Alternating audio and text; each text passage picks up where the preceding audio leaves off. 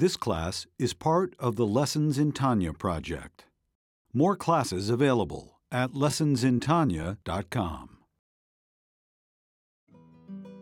Funding for Igeret HaTshuva, the Epistle on Repentance, is provided by Isaac, son of Devorah Mindel.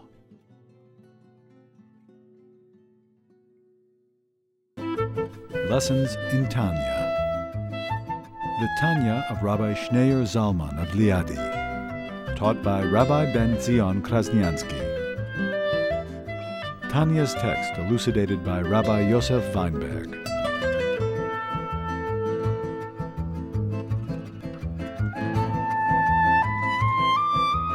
The soul, the neshama, comes from Hashem's name, Hashem's essential name, Yud Kei Vav Kei, versus all the rest of creation, including the malachim, including the angels, even the highest level of angels come from the name Elokim. Because the angels were created with Hashem's breath, the breath that spoke the 10 utterances, versus the neshama comes from, not the breath where the breath speaks, but comes from the inner breath. Hashem blew. When you blow, it comes from within. That's why you can't breathe, you can't blow for long. You're expelling your breath. And that very breath becomes the neshama of a person. And that's what it means. It says in Hazinu, in the song of Hazinu at the end of Deuteronomy, that a Jew is a piece of Hashem. Literally, the neshama of a Jew is a piece of Hashem's name. Yud Kei Vav Kei, Hashem's internal name, is essential name. Elokim is the way God projects himself, is a name which you share with others. Judges also called Elokim. Angels are called Elokim. But Hashem, only Hashem is called Hashem, Yud Kei Vav Kei, because that's Hashem's essential name. Because that's Hashem's being. Not the way Hashem projects himself externally, the way he interacts with the world, the way he creates the world. That's not what Hashem is about, that he creates worlds. That's the most external, superficial part of Hashem. Of course, he has the ability to create worlds, and it's a miracle, and it's to create something from nothing, but that's not what Hashem is all about. That's not what Hashem, then you have Hashem's being, his essence, which is Yud Kei Vav Kei. A Jew is rooted and connected with Hashem, not only rooted, is connected with Hashem's essence, a Jew's neshama is connected with Hashem. A Jew's soul, the way he is in this world. So he's going to explain, what do you mean that the soul, the neshama, is characterized by the name, Hashem's essential name, Yud Kei Vav Kei? Where do you find the name Yud Kei Vav Kei? Is that the neshama is part of that name. Where do you see that? So the Alter Rebbe is going to explain that just like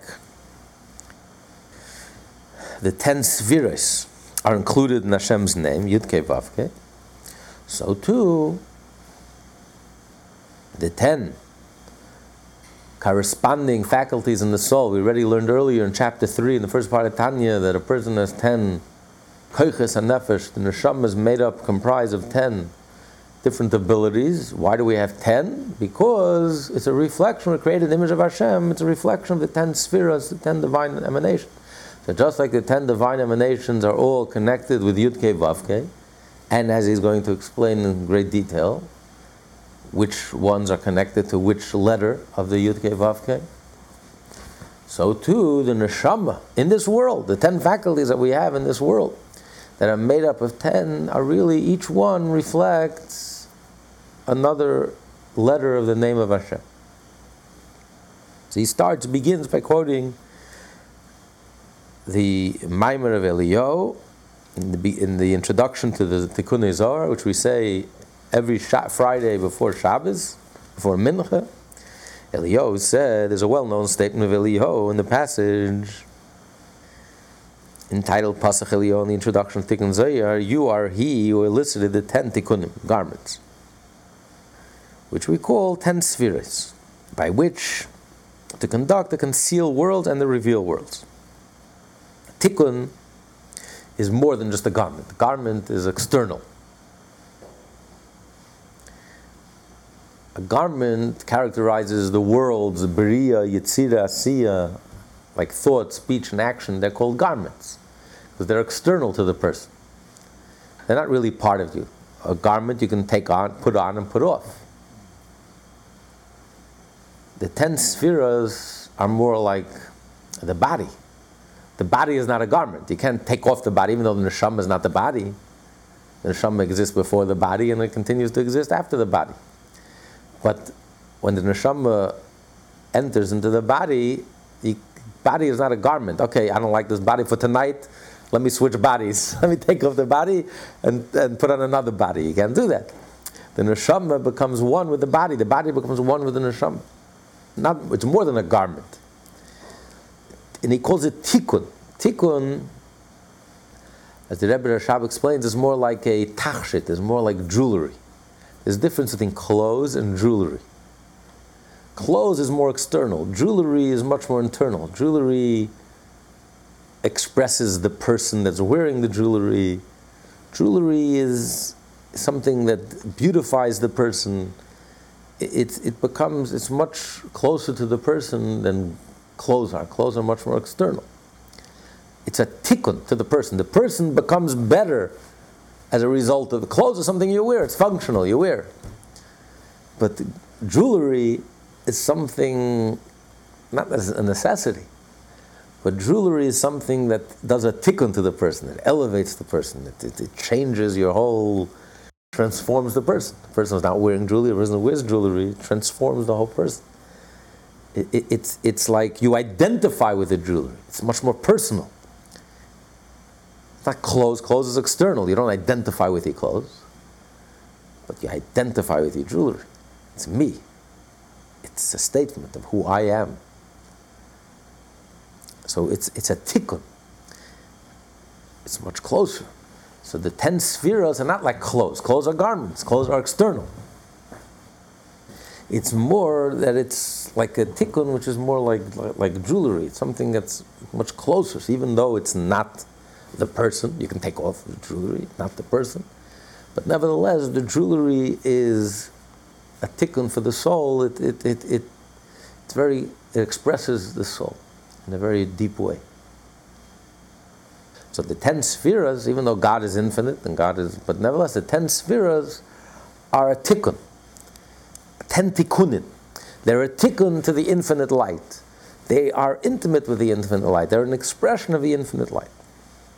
And they're called the 10 spheres, with which God conducts the concealed worlds and the revealed worlds.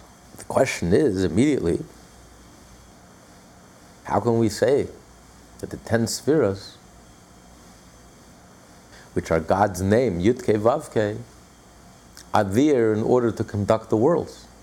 We just finished learning earlier in the chapter, last week, that the difference between the name Elokim and the name Yud-Kei Vav-Kei, that the name Elokim represents Hashem Bereishis Bara Elokim. Hashem created through speech, through words, the 10 utterances. And all of the creations, all the creatures that were created through those words and utterances, which is even the angels, the sun, the moon, the stars, and even the angels. And all of that was created, and this is God's breath, the way God's breath encloses himself in the words and letters and the speech.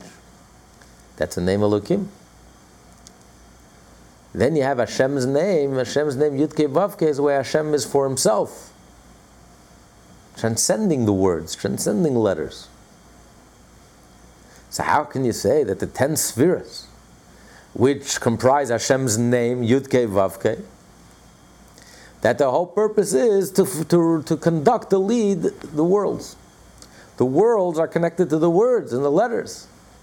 The words and the letters are connected to the name Elokim. Not the name Yud-Kei Vav-Kei. Yud-Kei Vav-Kei is Hashem's essential name, where Hashem transcends the world. So that's why he immediately brings the follow-up, what it says there in Pasuk Eliyahu, further up, he says, Antu Chakim, v'lo b'chachma yadiyah. You are wise, but not with a noble attribute of wisdom. You understand, but not with a knowable attribute of understanding, and so on, regarding to the remaining spheres. In other words, when he says the 10 spheres, he says the 10 spheres, when we say God knows, you are wise, it's not with a known wisdom. You understand, it's not with an understandable understanding. It's beyond our comprehension.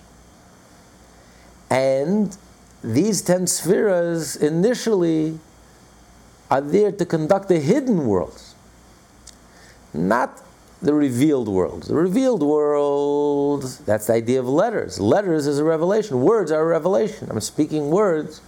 I'm communicating words. I'm speaking words to someone else. So words that are communication, that are revelation, that comes from the name Elokim. But the name Yud-Kei Vav-Kei, Yud-Kei Vav-Kei represents the 10 spheres, but the 10 spheres are not known to us.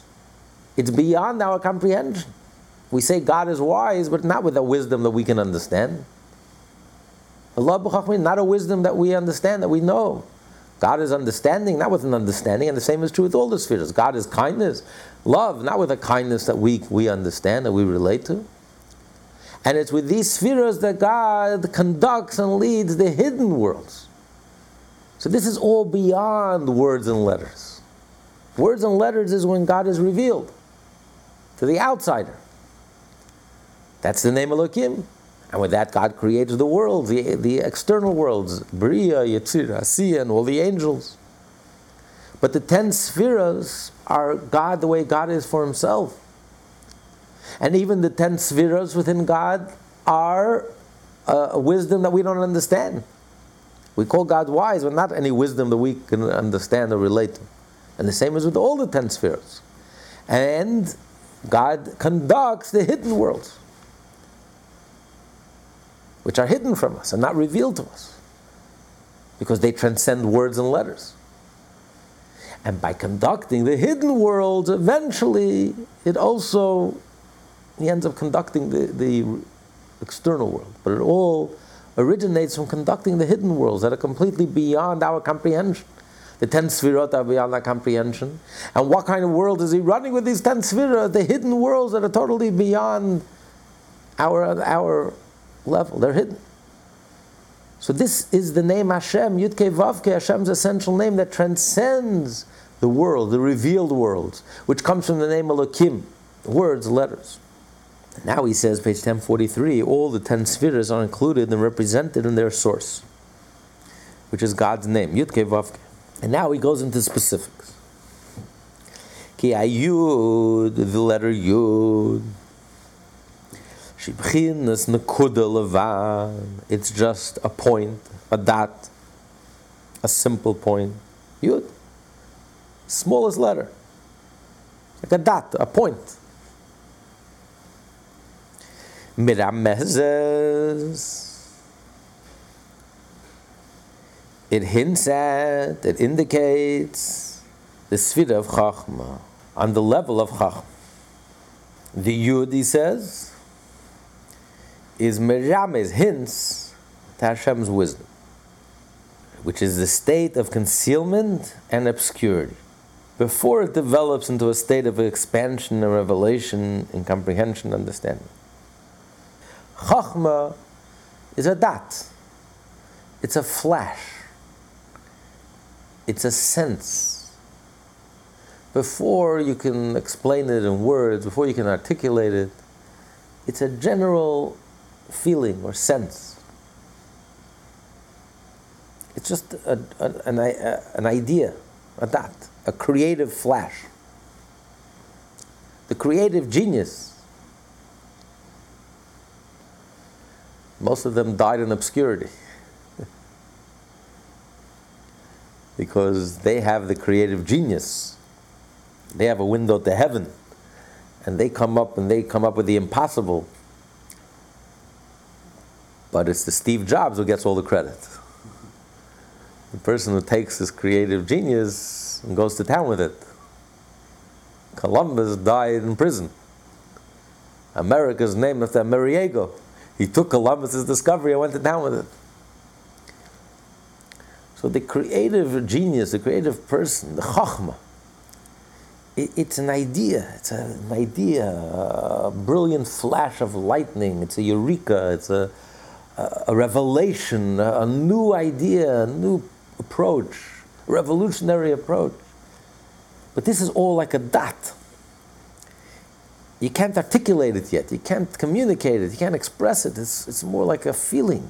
It's very exciting and it's very powerful, very intense, but it's a dot. It's more an internal movement. Something internally shifts inside the creative genius, and something inside, like, he gets a communication, a window to the soul, a communication from his subconscious, and a whole new path, a whole new direction opens up, a whole new idea that no one ever thought of. Everyone thought it's impossible. It's more internal. It's very internal. There's very little revelation. There's very little communication. Precious little. It's all internal. There's no espashtus. There's no expansion. There's no revelation. It's all internal. It's like a wellspring. The wellspring is a drop at a time, but it's alive. It's bubbling. It's a wellspring, fountain. But the fountain is not a roaring river. The fountain is a little fountain, but it's a fountain. It's a source. It's alive. This is the beginning, the first flash, the Yud, the king on top, the first one, the pioneer, the breakthrough, the revelation, the father. This is Chachma. Chachma, the father, is a point.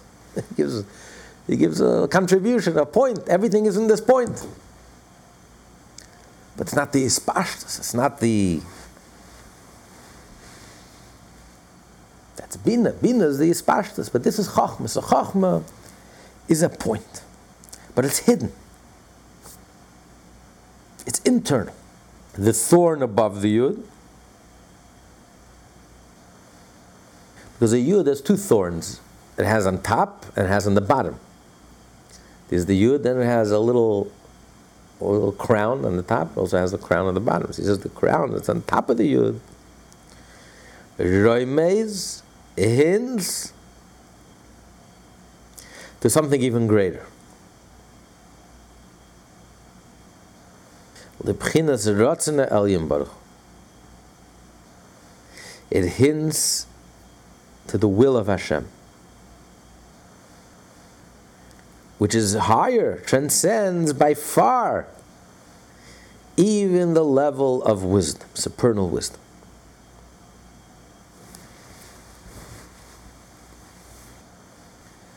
So he says the Yud hints at the level of Chacham. The 10 Sviras are included and represented in the letters Yud Kei Vav Kei. But the crown on top of the Yud only indicates the level of Ratzon. What's the difference? What do you mean, what's the difference in included versus it only indicates? Words contain a meaning. The word has a meaning. The word means something. Then you have words that don't directly contain a meaning. It only hints at a meaning. For example, a riddle. A riddle. Okay, it's not clear. But in these words, you have the answer to the riddle. These words they don't contain, but they hint at a meaning. It's not obvious. When the word contains the meaning, it's clear what the word means, then it totally contains it. But then there are things that can't be clearly contained. They're just hinted at, because it's too deep. The words are not enough, they're too limited to contain the meaning of it. You look at it, and it's like a riddle, it's a puzzle. But in here, in these words, you can figure out the puzzle, you can figure out the riddle, the answer is here. But it's hinting at the answer. The puzzle, the riddle hints at the answer. You can come to the answer, you can find the answer, but it's very brief, it's very short, the words don't clearly, directly give you the answer, it hints at the answer. But even a hint is still contained in the words. Not clearly, but at least the hint is there. Then you have a level, something that's not contained in the words at all. Not only is it not contained, it's not even hinted at in the words. Because you're talking about something that completely defies description. It's completely not only infinite, but completely undefined. And therefore no word or no letter could contain it. Not even hint at it. For example, the beginning of the Ten Commandments. Anoichi, 3 words. Anoichi, I. Hashem is saying, Anoichi, I. Hashem, my essential name. Yud Kei Vav Kei. Elokecha is your God. What is the word Anoichi? I. So, the Torah says, Anoichi is the Lo Yisramez, and the Zohar says, Lo Yisramez. I, who am I? That's not hinted at. Loi b'shum ois, not in a letter, v'loi b'shum kates, and not even in a crown. It can't even be hinted at. Because I, who am I, is referring to Hashem's essence. When you say Hashem's name, even the name Yud Kei Vav Kei, which is Hashem's essential name, it's not like all the other names, where Hashem interacts with the other worlds, where you can use the same name for other things. Hashem is Hashem's unique name. Hashem, only Hashem is called Hashem. Hashem is being. The Yud Tzviros, it's Hashem, Hashem's personality, so to speak. But nevertheless, it's a name. It's a description. It's infinite, but it's a description. Wisdom, infinite wisdom. Wisdom that we can't even begin to describe, we can't even relate to. But it's called wisdom. It's called understanding, and it's called love and compassion, and it's called strength, and it's called beauty, and it's called mercy. So it's Hashem's mercy, and it's infinite mercy. But nevertheless, you're describing it. You're giving it a name. Yud Kei Vav Kei. So the name contains whatever you're calling. It's a holy name. It's a name that you're not allowed to erase. It's a holy name. But it's a name. Then there's a Noichi, I, it's beyond names. You can't call me by any name. Because any name is limiting. You can't define me, and you can't describe me, and you can't say I'm infinite wisdom. I'm undefined. I'm not wisdom, and I'm not this. Hashem's Anoichi, Hashem himself, his essence. So Anoichi is such a level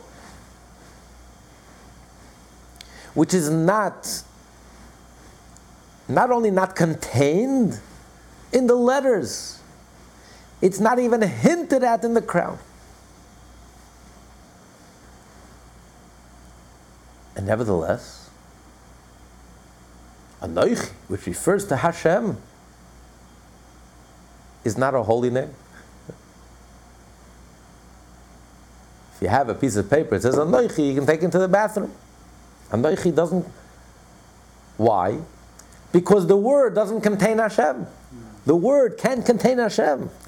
Yud Kei Vav Kei is a description. It defines the 10 spheres, the divine emanations, but nevertheless, it contains the holiness of Hashem. And it's crowned, and it also hints at But the hint, as well as the meaning, is all contained within the letter. So the letter itself is holy, the words itself are holy. Yud Kei Vav Kei is holy, not allowed to erase it. You have to treat it with reverence. Anochi, which refers to Hashem himself, has no holiness. Because the word Anochi doesn't contain Hashem. Doesn't define it, doesn't describe it, doesn't even hint at it.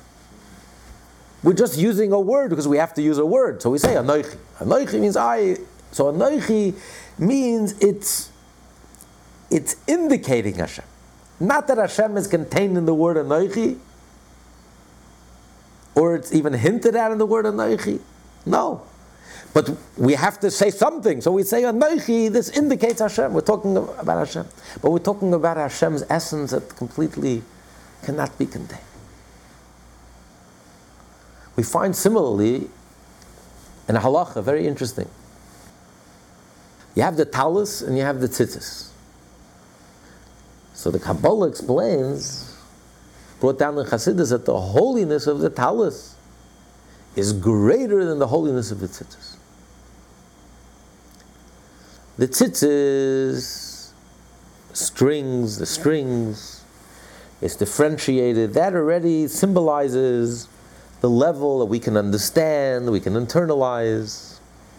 You have the four corners, every one of them is 8 strings, 8 times 4, 32, the 32 paths of wisdom.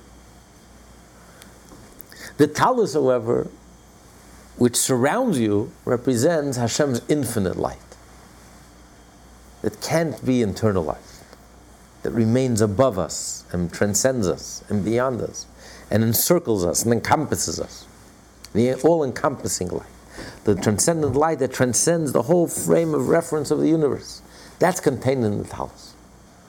So the question is asked in halacha. The tzitzis are holy. The talus has no holiness to it. Halachically, the talus itself, without the tzitzis, has no holiness.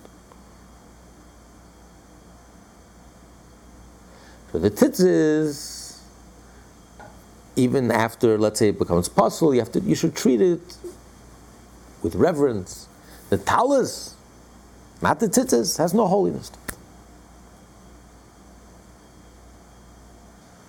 The question is, if the talus, according to the Kabbalistic explanation, that the talus transcends the level of holiness of the talus, transcends the tzitzis are attached to the talus. The tzitzis flow from the talus. The holiness of the tzitzis comes from the holiness of that's attached to the talus. So why is it that the talus doesn't have any holiness? And the answer is, not only is it not a question, that's the answer. That's the explanation. Because the talus represents such a level of holiness that the talus can contain that holiness. The talus only indicates that holiness, points to that holiness. Not that it contains that holiness, it just points to that holiness. But it doesn't contain it internally, because it's too transcendent. It can't express itself in the talus. So the talus only indicates that there is such a level of holiness. But because it's so transcendent, the talus can't contain that holiness. Therefore the talus doesn't have any holiness in it. The tzitzis, however, which is a lower level of holiness, the 32 paths of wisdom, which is the internal holiness, the level of holiness that we can internalize, that flows from the holiness associated with the talus, that has a level of holiness to it. Because the tzitzis could contain that holiness. Just like Hashem's name, Anochi, which I, who am I, which refers to Hashem's essence, which transcends names. You can't even call Hashem by any name. I, who am I, who can't be called by any name, who can't even be hinted at, and they can't be contained in any letter, and not even hinted at in the crown. I, who am I? And yet, the word Anochi has no holiness to it. It's actually an Egyptian word. Anochi originally is not even a Hebrew word. Not Anochi. It's an Egyptian word, part of the Egyptian language. Anochi. has no holiness to it. Why? It's a contradiction. What do you mean it has no holiness to it if it indicates Hashem himself? The answer is precisely because it is I who am I, who cannot be contained in any letter and can't be even hinted at. Because even a hint, a riddle, also has some connection to the wisdom that's in these words and letters. It's just you have to get to it. It's not simple. It's hidden there somewhere. It's a riddle, but it's there somewhere. So it contains it somewhat. It hints at it. Here Hashem says, I can't even be hinted at. It's my essence. It's undefined. That can't even be contained and can't even be hinted at. I or am I? And precisely for that reason, Anochi has no holiness to it, because the words and the letters don't contain Hashem's holiness and don't even hint at Hashem's holiness. It just indicates Anochi. We're referring to Hashem. The truth is, we don't have any. We have to speak something because we have to speak. So we want to talk about Hashem. Anochi is a word that indicates Hashem, not that it contains it. It can't contain it. The essence of Hashem can't be contained. It's undefined. The truth is, the moment we open our mouth, it's already not Hashem. Because the moment you say something, it's already defined, limited. So we have no choice. So we say a word, Anochi. Anochi, we know what we're talking about. We're indicating Hashem's essence, which completely transcends any word, definition, any hint, anything. That's why it has no holiness. So that's why he says that the koitz on top of the yud, the crown on top of the yud, roimes. He doesn't say it's nirmaz. Nirmaz, in the beginning he said the 10 sfiras are included, and v'nirmazes, they are represented in their source, in the Yud Kei Vav Kei. That the letters Yud Kei Vav Kei contain and hint at, they're included and represented in Hashem's name. And he says the letter Yud merames, hints at Hashem's wisdom. It's contained within the Yud. It's actually contained within the Yud. But then he says that on top of the Yud, there's a crown which indicates something that's way beyond, l'mayla mayla, that's way beyond. In other words, not only it's not contained in the letter Yud, it's not even hinted at. It's not included, it's not represented. But it hints, it just hints, it tells us that there is something that's totally beyond the level of Chacham, totally beyond the level of the 10 spheres, which is God's will, which transcends the 10 spheres. Like the subconscious, completely transcends the whole conscious level, the whole different reality. So could you say it's contained in the crown? Not contained in the crown, just the crown is just indicating. When you see the crown, that means it's indicating that there is. Where does Chachma come from? It comes from a level that completely transcends the whole frame of reference, completely transcends even wisdom, which is the will, which is the subconscious. So this is the level of Yud. And then when the seminal point of Chachma is eventually amplified and revealed as something comprehensible to the concealed worlds, when it descends a level and sphere of Bina. That's the idea of Bina. Bina means to build. When you take the original creative idea, like taking the sperm and then the mother takes it and develops it and amplifies it, and from this little sperm create the whole person with 248 limbs and 365 veins. It was all contained in that seed. But to take that seed and to turn it into a whole, to amplify it, to reveal it, and then it becomes comprehensible. Then you have words. It's like when you take the wellspring, which comes from beneath the ground, and let's say it feeds the river, and once it reaches the river, suddenly the river becomes, the The river expands. The wellspring itself is like a drop at a time. It's a little small source of water that flows from very deep down underneath. But when it's revealed, suddenly it starts, it expands. It's roaring, it's huge. It just expands. That's the nature of Bina. Just builds it out. You take a concept, an idea, and then you build it out. And it becomes a whole structure. Bina, binyan becomes a whole structure with a beginning and a middle and an end. Ground floor, second floor, third floor, everything becomes, suddenly you have a huge,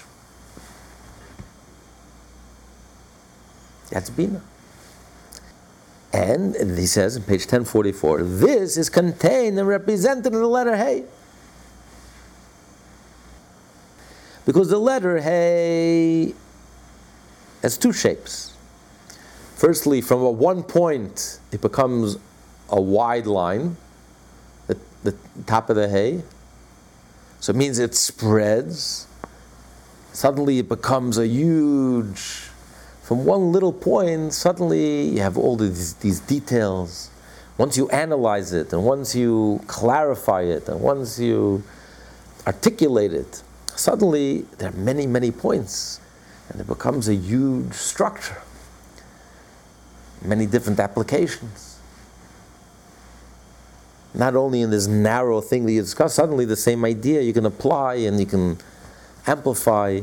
And from one idea, one creative idea, you have a whole book with 30 chapters, all different aspects of this same idea.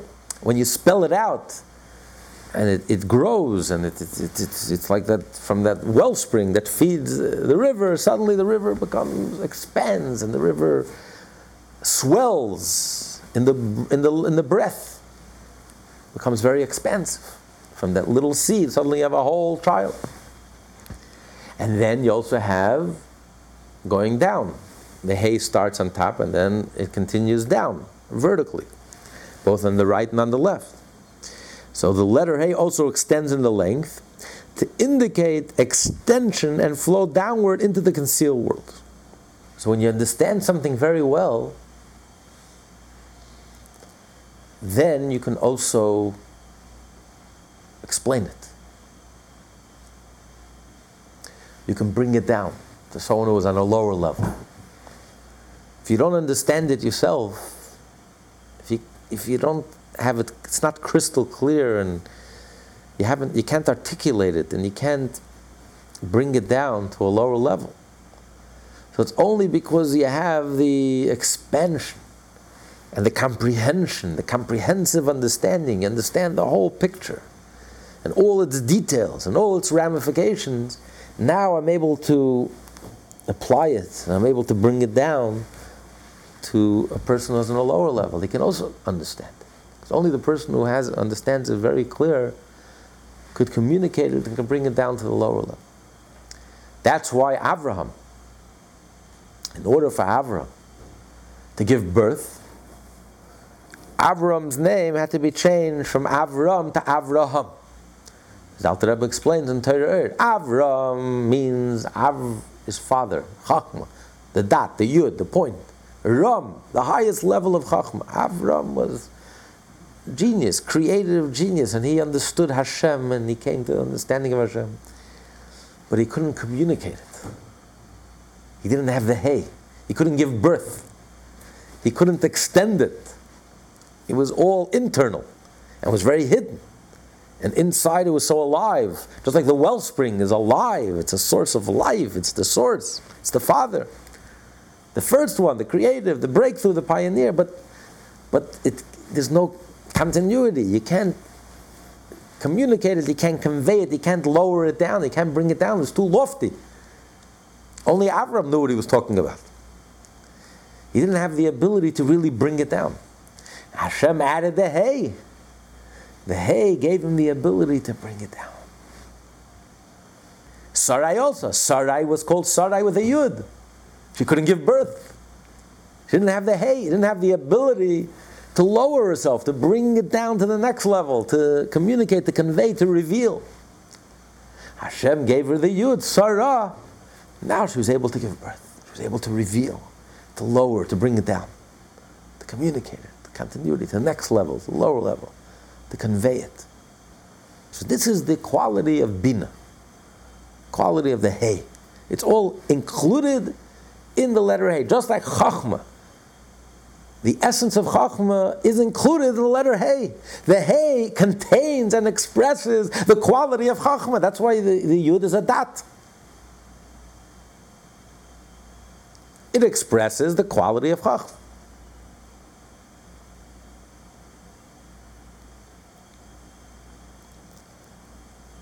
Because Chachma is also a Dat.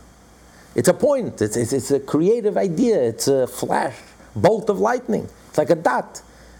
It's hidden, it's concealed. Everything is contained in the seed, but I can't see it, I can't differentiate it yet, I can't explain it, articulate it. And this Dat, he says, also has not only what's contained in the letter Yud, but it's also hinted at. Because there are things that it contains, obviously contains, and then there are things that only hints at.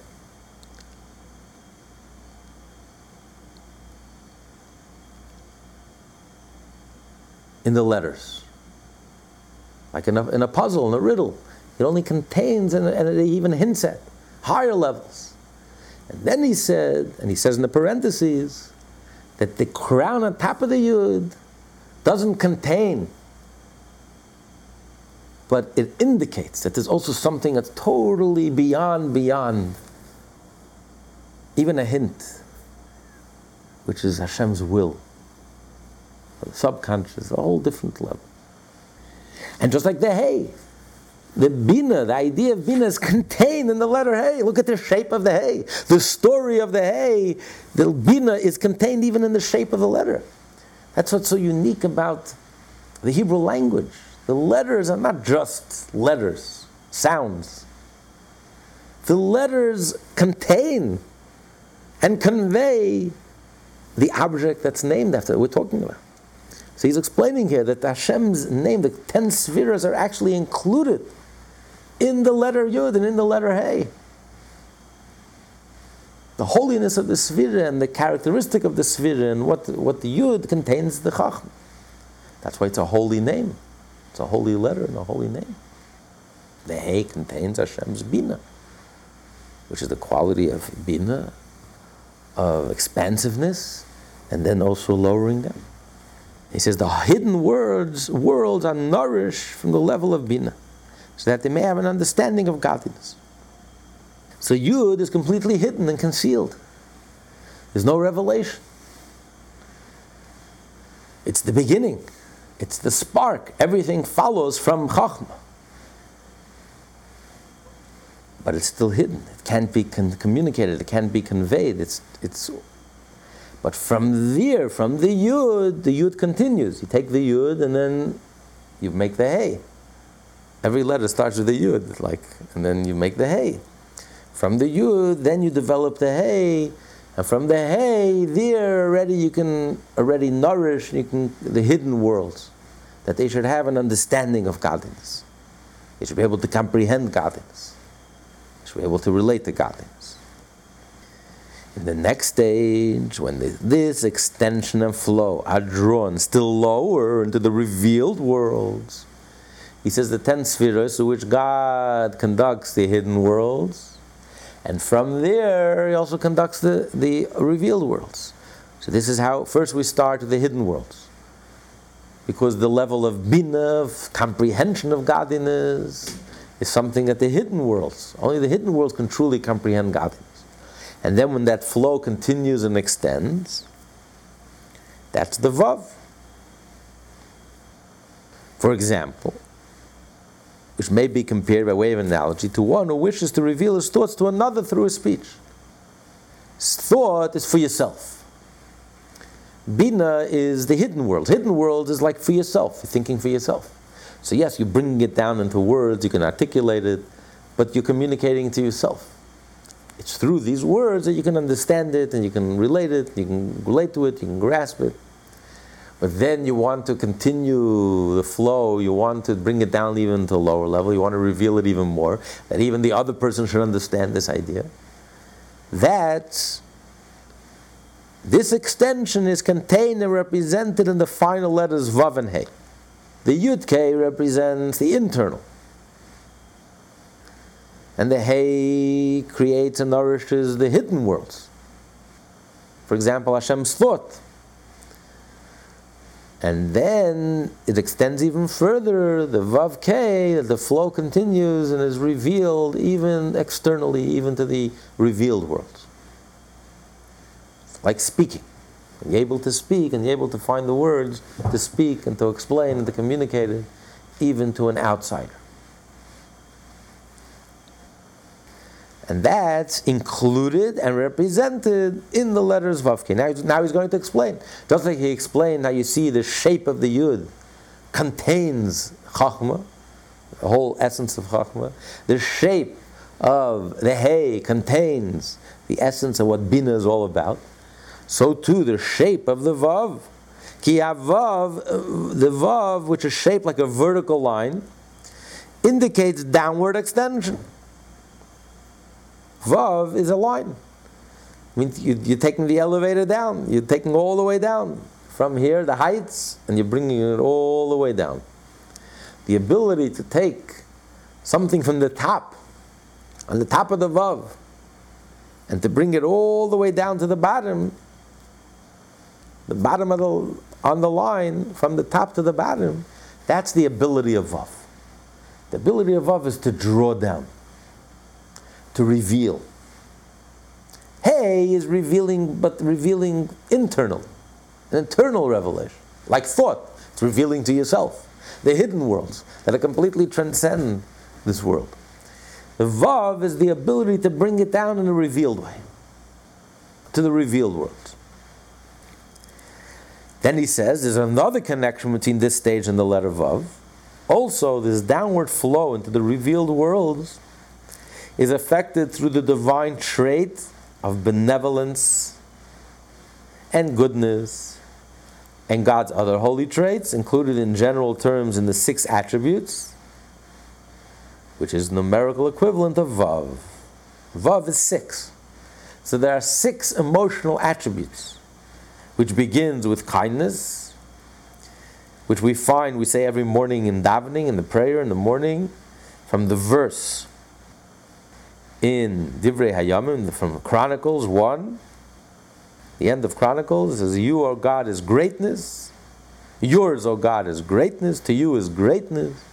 Hagedullah, the Hagevura, and strength. Vatifedus, and beauty. Vanetzach, and to be triumphant. Vahoid, and beauty. Kichoil, Bashamayim of Aretz, everything in heaven and earth is included, until yours, O God, is sovereignty. L'cha Hashem hamamlacha. But that's not included. It's the 6 until sovereignty, which are the 6 attributes within a person. 6 emotional attributes. Love, restraint, strength, compassion, competitiveness, haidah, humility, connection, which leads to sovereignty. So the first 6 that he mentions, from kindness, from love, until connection, this is all part of the internal emotional makeup that leads a person to draw down, to want to draw down. Why do you want to draw down? Because you love another person. Right? You don't love yourself, you love another person. You have a relationship with another person. So you want to share with him. You want to communicate. You want to communicate. You're so excited. And you have something so precious. You want to lower it down. You want to bring it down. You want to communicate it. You want to convey it. But what drives you? What motivates you? What motivates you is your emotion, your emotional makeup. You want to bring it down to the next level. You don't want to keep it to yourself. You want to interact with those around you and share with them this beautiful insight that you have. This beautiful rich world that you're living in. You want to share that richness. You want to communicate that richness. You want to bring it down their level. So it's a process of six emotional attributes that leads a person from the love until the personal connection. Because I connect with the other person. There's a connection. There's chemistry. From the love to the chemistry. You say there's a chemistry, there's a connection. Because I have a chemistry with you, what people call charisma, or it's really chemistry, when a person just connects with another person. What's charisma? The person connects. Can't explain it, but somehow this person, you can have a person who's brilliant, but he doesn't connect. He can't teach. Why can't he teach? He doesn't connect with his students, he doesn't connect with...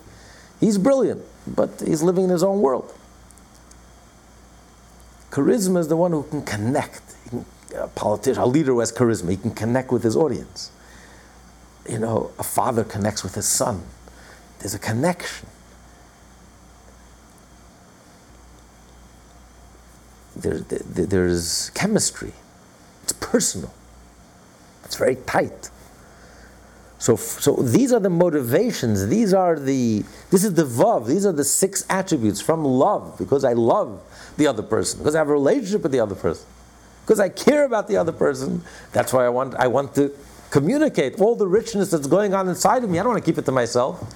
I want to communicate it and reveal it. Bring it out in words that the other person can understand. So this is the 6 emotional attributes within the person that leads a person to vav, to bring it down through the vav, through the 6 emotional attributes, which leads us to the hay. What is the hay? The hay is Hashem's sovereignty. That's the 7th attribute. For his attribute of sovereignty is called the Word of God, Devar Hashem. Speech is not one of the midas. The midas, the emotional characteristics, are called midas. Midah means it defines me. Limdoid, it measures me, it defines me. The measure of a person, the midah of a person, what defines a person is his character, is his emotional attributes. So yes, I love you. I'm not loving myself, I'm loving you. Love is in relationship to something outside of me. But the love defines me, characterizes me. I love you. I am attracted to you. I am attracted to this or to that. So yes, it's in relation to something outside of me, but it's a midah. It characterizes me. When Avraham was sitting after the bris for 3 days, he didn't have any guests. And he was in pain, more in pain from not having guests than being physically in pain from this major operation. Even though there was no guest, Avraham had this love that he wanted to share. So even though there was no one around, but he had this love, and he was in pain that he couldn't show kindness to anyone, he couldn't love anyone, he couldn't give anything to anyone, there was no one around. So even though there's no one around, Avram still had this love. Even though he loved others, and it pained him that he had no one, but the love characterizes him. It defines you. This is who you are. This is your character. You're a loving person. You're a kind person. Or how do I relate to the world outside of me? But it's about me. It shapes me. It defines me. How I relate to the world outside of me. How I relate to the other person. That's the midah. Those are the 6 vav, the 6 attributes. From love to connection, chemistry, charisma, whatever you want to call it, yesod. These all, yes, it's in relation to the other person, but it's about me. How I relate to the other person. Speech is not me. Speech is where I end and the other person begins. Speech is communicating to the other person, getting into the other person's head, getting into the other person's mind. What are they thinking? Not me. Speech is the other person. Speech is the businessman, not the creative person. Speech is the exact opposite. Speech is the person who's brutally egoless. It's not about me. I start a business, I love a business, but it's not selling. People don't want it, people are not interested. He'll take all his business and close it down, start a new business. He has his ear to the other person. What does the other person need? What does the other person want? It's not about me, it's about the other person. Most creative people are lousy business people because it's two different talents. It's two different abilities. Creative ability is all about me, my talent, my ability,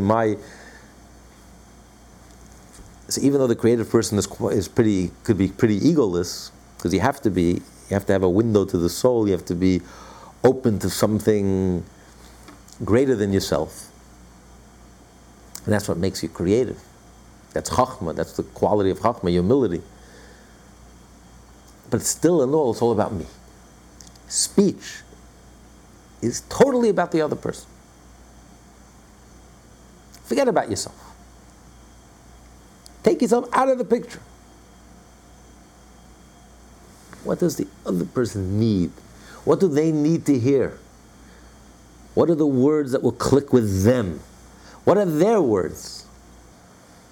What are they all about? What are they into? Where are they at? It's not me, it's about the other person. It's not my thoughts, it's not my abilities, it's not my talents, it's totally forget about yourself. Its speech is, I'm speaking to the other person. And that what matters here is the other person. I have to put myself in their shoes, I have to get inside their head, I have to use language that the other person understands. I have to communicate to them on their level. That's the quality of speech. That's why Malchus, royalty, sovereignty is called speech. Because who's the ultimate king? The communicator. The one who's in touch with his audience. Who can speak the language of his audience. Can completely forget about himself. Put himself totally out of the picture. And the other person becomes everything. What is the other person? Now, of course we're talking about a real king. We're not talking about modern day politicians. They also take polls and test groups, and they tell people exactly what they want to hear. But that's an empty shell, superficial politician that people have completely lost any trust in, because he has nothing. He has no content. It's all about the other person, whatever the other person wants, or you think that whatever the other person wants, you're not leading them. That's not a leader. A real leader, a true leader, is malchus, is speech. Speech receives whatever came before it. Behind the speech there's a thought, and behind the thought there's an emotion, and behind the emotion there's a thought, there's a concept. There's a creative ability. Malchus is one of the 10 spheres. It's the last step, but it's a continuation, a continuum of all the other spheres. It receives all the other spheres. What are you communicating? You're not communicating you're communicating the chachma, you're communicating the bina, you're communicating the das, you're communicating everything that came before you. But you have the unique ability to take the chachma and to take the bina and to take that message and bring it down in words that the receiver could receive in their world, language from their world, get into their head, what they're thinking, where they're at, how they're thinking, and give them the authentic message, the genuine message, give it to them in a way that they can receive it. That's the uniqueness of Malchus. That's the unique bridge. The true communicator is not someone who's an empty head, who has nothing to communicate. He has to wait for a poll first to figure out what he's going to communicate. That's not a leader, that's a politician. It's an empty suit. That's a farce, that's an insult. No wonder why people have completely lost any respect for politicians. A genuine leader is a leader. not a follower. And he has ideas, and there are truths that he's leading and elevating and conveying to his followers. But he has the ability, the knack to communicate. He has the ability to take this authentic message without diluting the message, but bring it down in language that the person could understand. Wherever the person is at, they can relate to it and they can connect with it.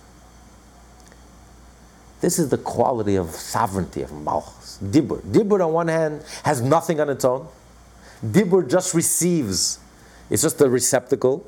Whatever you put inside, it's a vehicle. Whatever you put inside. So dibur, speech, is a receptacle from everything that comes before it. Thought, emotions, intellect, subconscious. Everything is contained within the speech. It receives everything that comes before it, from Chachma on down. But it also it's the connector. Malchus, sovereignty, is the connector to the audience. It has the ability to communicate, take these ideas and communicate it in the world and in the language of the receiver. By being brutally and totally removing your ego totally. And just putting yourself in the other person's shoes, the ability to put yourself in the other shoes, and to put yourself in the other person's head, and using his language and his reality and his words to communicate the entire truth, nothing but the truth, without compromising one iota, without diluting it one iota, no adaptations, but speaking the truth and communicating in a level that he can understand. This is king. Whoever can do this, who can bridge these two worlds.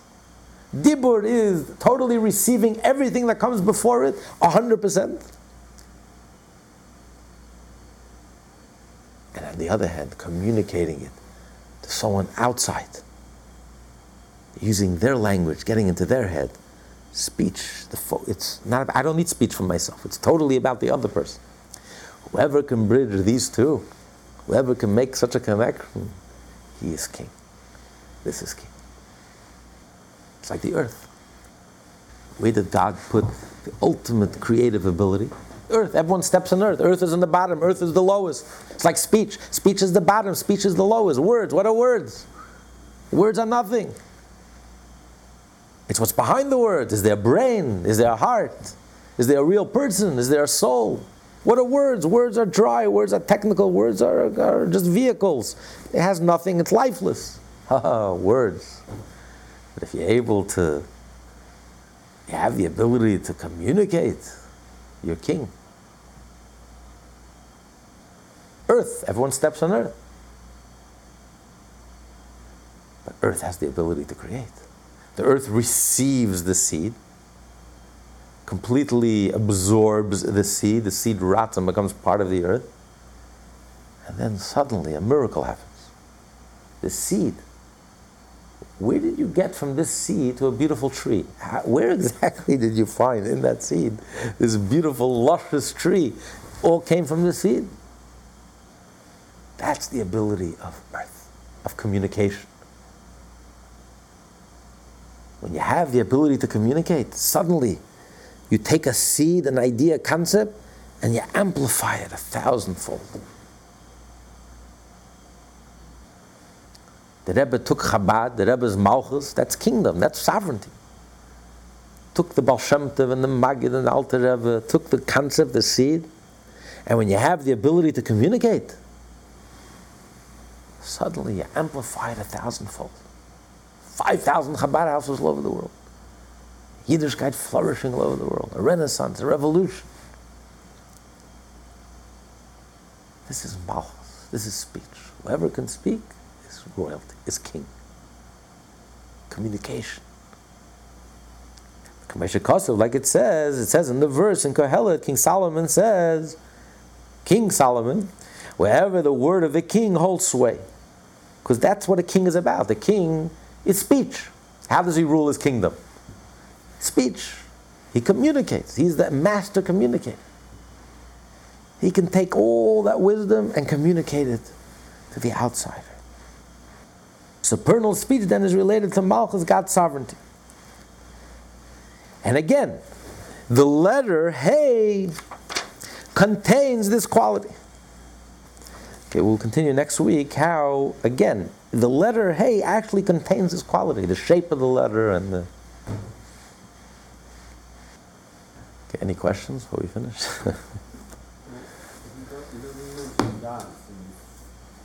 What? It doesn't mention that in this analogy. Is the Kesser instead? Because das is just a connector. Das is connects the Chachma Bina with the emotions, the intellect with the emotion. So das is not about learning something new, it's internalizing it, personalizing it, connecting with it, which leads you to the emotions. And das ultimately is rooted in Kesser, right? Why does das have that ability to connect? Because it's very personal. So it's rooted in Kesser. But so that's why you're right. In the name Yud-Kei Vav-Kei, we don't find das. Where's das? It's not in the shape of the Yud, it's not in the shape of the Hey, it's not the Vav, it's not the second Hey, the last Hey, but that, because das really, right, this is Kesser. Kesser is hinted at the crown. It indicates to the crown, to the Ratzon, and that's really where das is rooted at. That's why children have Chachma and have Bina. Children can have Chachma and have Bina. Some children are wiser and more brilliant than some 80 years old. But they can't give birth. They don't have das. They haven't reached puberty. They don't have that maturity. They don't have beards. Because where does the beard come from, as we discussed in that thing about beards? The ability to give birth, that comes from Kesser. That comes from the soul. That's beyond the 10 spheres. It's beyond the whole frame of reference of 10 spheres. So they can be brilliant, but they don't have the maturity. They don't have the pleasure. Das comes from pleasure, it comes from the ultimate, comes from the essence. And that only comes with puberty, that only comes with when you're bar mitzvah, bas mitzvah. That's when the beard starts growing, that's when you reach puberty, that's when you have the ability to give birth. So that's das. So das is really comes from Kesser, it comes from a whole different, it's more connected to the crown of the Yud, which indicates something that's beyond the 10 spheres. But the Yud-Kei Vav-Kei represents the 10 spheres, and he says 10 spheres, even though he's only describing 9 of the spheres. Yeah, with the thing, it's 10, no? With the crown, right. The crown. So maybe that's another reason why he puts in the parentheses that the crown on top also represents Hashem's will, which that would explain the das. Why the das, how the das is hinted at in the letter and the shapes of the letter. It's a good question. The das was mentioned before the Alter Rebbe, or he started? No, it's mentioned before. When das is nimna, eina keser nimna. Usually, before that, the usual count was keser, chachma, bina, chesed. But sometimes they wrote das. So whenever das is mentioned, there's no keser. When keser is mentioned, there's no das. So the two are interchangeable. So since he said the kites of a yud hints at Ratzon, so maybe that's why it's in the parentheses. That's you can explain very simply why he has to bring that in, because otherwise, where's the das? He says there's 10 spheres. What happened to das? That could be a good explanation. This class is part of the Lessons in Tanya project. More classes available at lessonsintanya.com.